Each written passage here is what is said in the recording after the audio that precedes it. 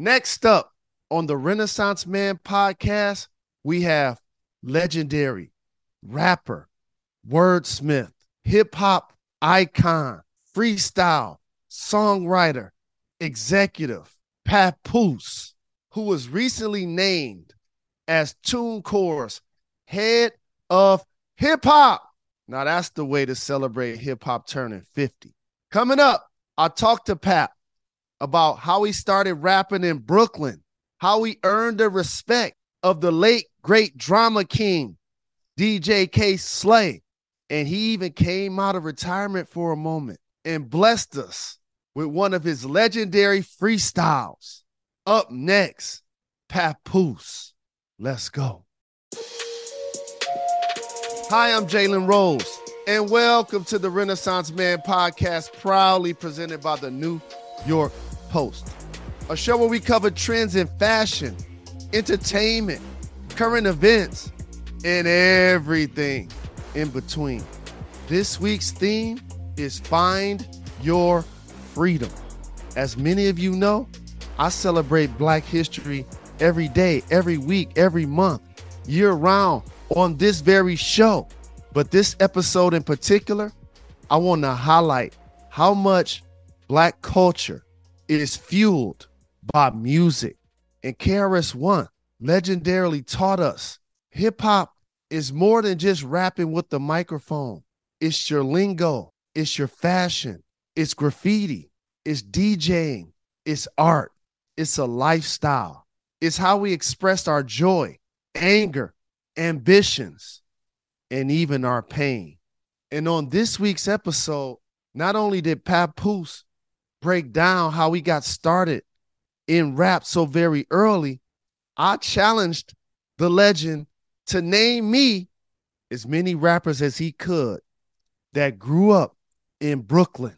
Because if you look at the history of hip hop, you can't talk about it without naming Biggie, Jay-Z, Mos Def, Fabulous. The list goes on. And Papoose represents the history of the culture as well as anyone. And usually what all of those artists have in common is that they used music to find their own version of freedom. That's a beautiful thing. So let's celebrate the songs and albums that make you feel like yourself, that make you feel liberated.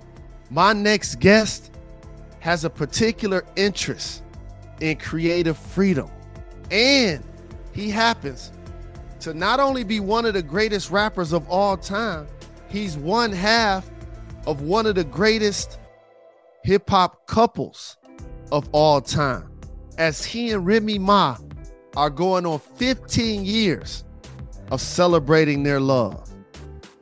Coming up, I talked to Papoose about his hopes for his new position at TuneCore, his alphabetical slaughter, and how everywhere he goes, people wants him to say it, and what's next for artists as they should ask for equity in all of their deals. Up next, Papoose.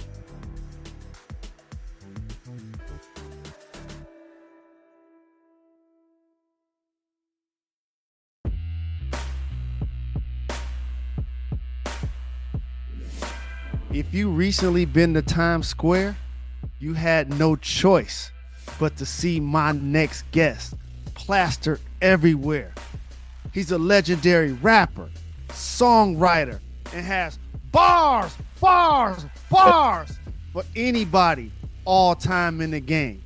Now he's been appointed the head of hip hop at TuneCore and is already hard at work in his new executive role. He's scouting rising talent and helping them find their path like he did his, and much more. It is my honor to welcome my brother, the incredible Papoose, to the Renaissance Man. What up, though? Peace, man. Yo, thanks for that intro. I don't know if I can live up to it, man, but thank you, brother. Well deserved. You know, I got love for you. I'm a huge fan of yours. And before I get started, I want to make sure that the world knows we're going to dedicate this episode to the legendary Drama King, Hey, DJ K Slay.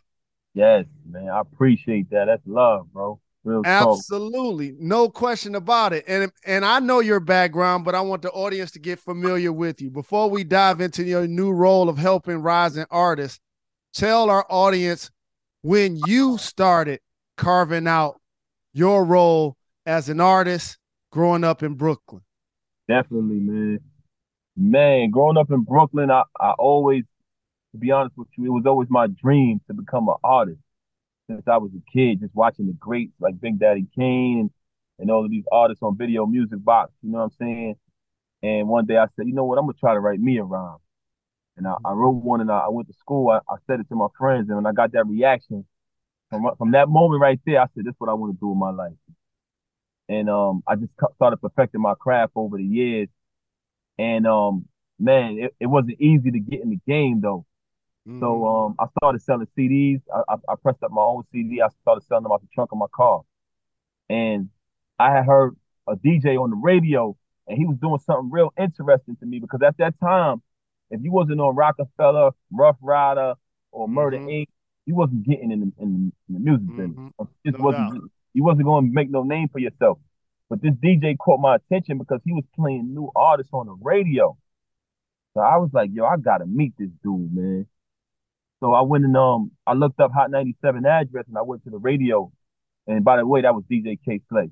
Rest in peace to Slay. Now I had my CD and I just waited for him at the radio and I gave him my CD.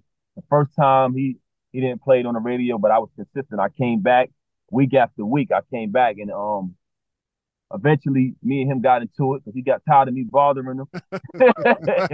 and I got tired of him not playing my CD. And in the process of that altercation, the person he was with, he mediated it. He said, yo, don't worry, I got you. And then I was back in the hood in Brooklyn, discouraged and going through different trials and tribulations. And in the middle of a situation, my phone rang. And it was K Slay. He said, you're on the radio next week. Wow. The rest is history. That's dope.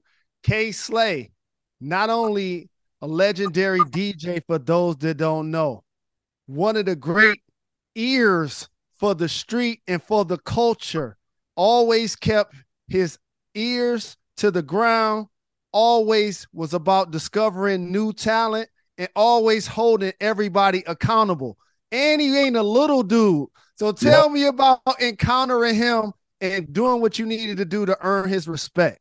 Yeah, man. I was so hungry at the time, bro. And you right, Slay ain't no little dude, man. But I was so hungry, I didn't even care, bro. I was like, yo, I need to get on.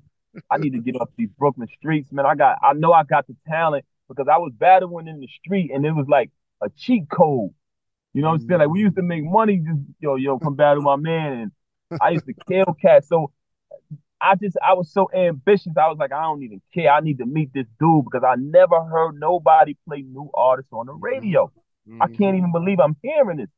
So when I first had that encounter with him, man, it didn't go well, man, because when I initially gave him the CD, my young mind, I'm like, okay, I gave a DJ that's on the radio my CD. I'm going to be on the radio. So I went back to Brooklyn and I'm listening and I don't hear my song. I'm like, yo, what the heck? This nigga ain't playing my damn song. Like, I know my shit's hot. So I'm like, you know what? I'm going to go back next week and I'm going to go back. And every time I did it, he didn't play it. So I said, I know what I'm going to do. This time when I get this dude my CD, I'm not leaving. I'm going to wait downstairs. And if he don't play it, he's going to have to explain to me why. So I'm in the car and I'm listening. He only on for 2 hours. He go off at 2 a.m. It's like 1:58 or 1:55 or whatever, and I still don't hear my song. So I call up on the radio. I'm like, yo, why you ain't play my song? And he knew who I was, bro. He knew immediately. He said, yo, listen, man, everybody can't be a rapper. Some people gotta be a fireman.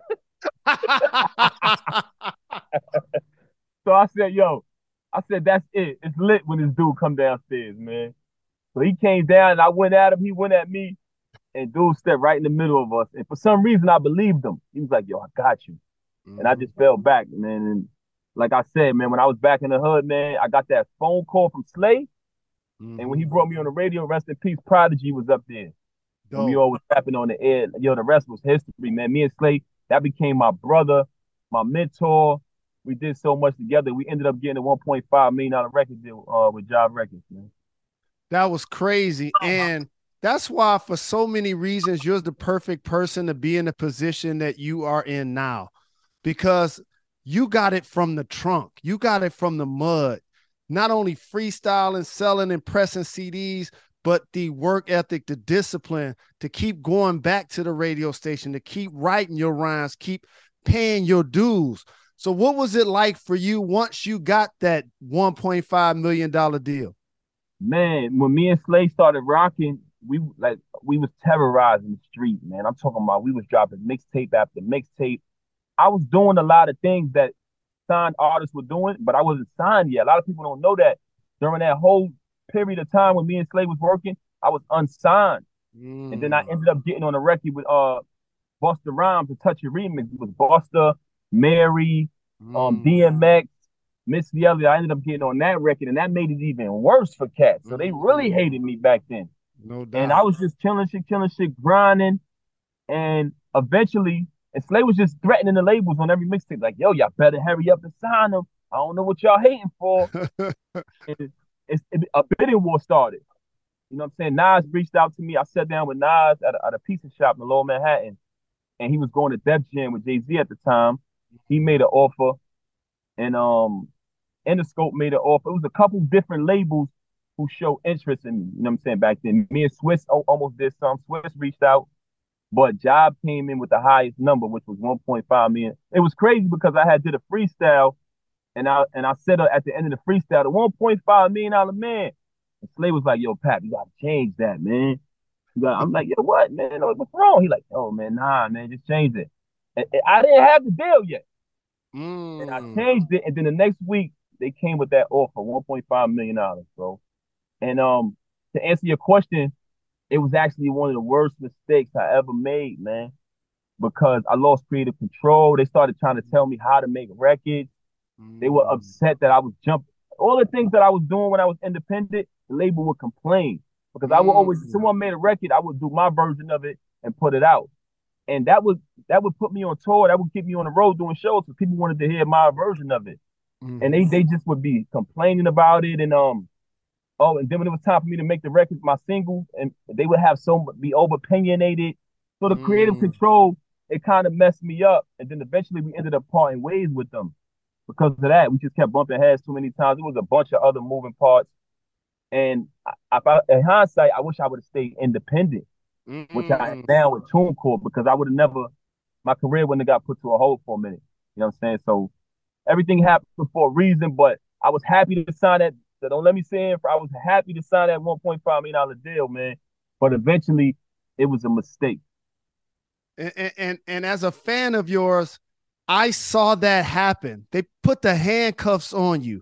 Like, what made you who you are was battling, freestyling, and your versatility and flexibility and your creativity.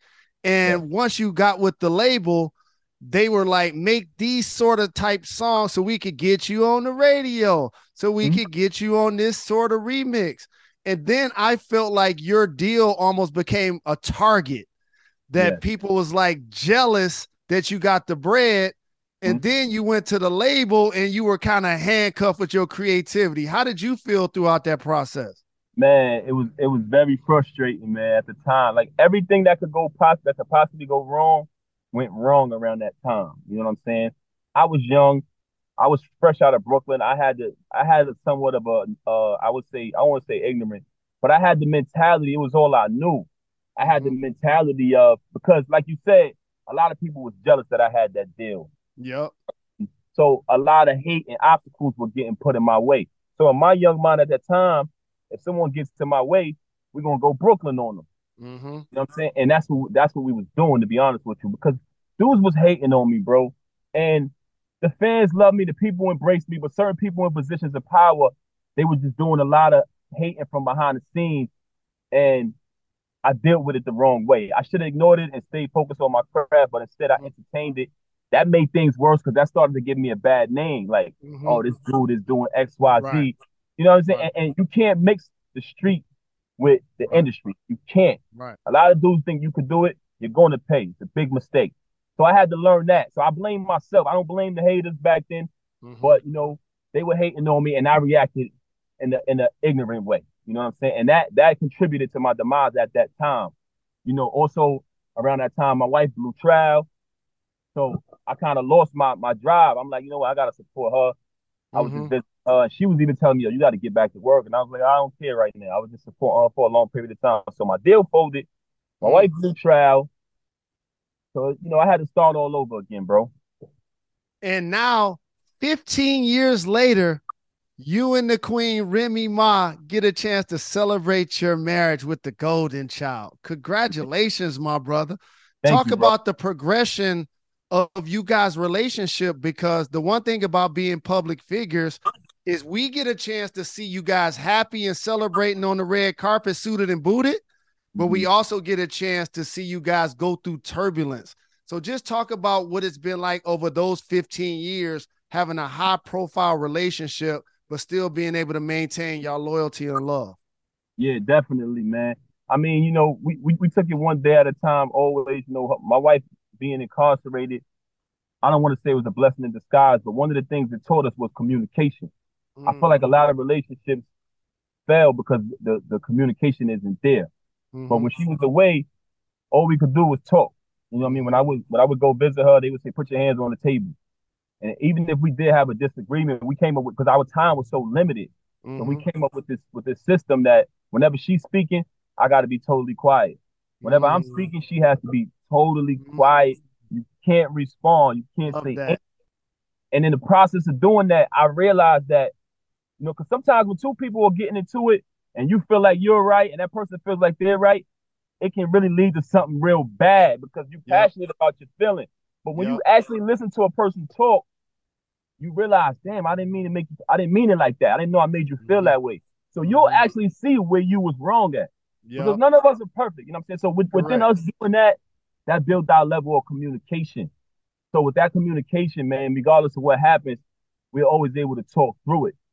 So when we went on Love and Hip Hop and went on television and all that, it was nothing they can put in front of us that can cause a bad. Because we was already Right. built tough. We done Right. survived the tornado, the Right. hurricane, and hey, you know what I'm saying? With her being away, it was difficult, but we got through it, and we took that with us into the industry, man, and we always use that. So I think that's what keeps us going, just that communication and that loyalty.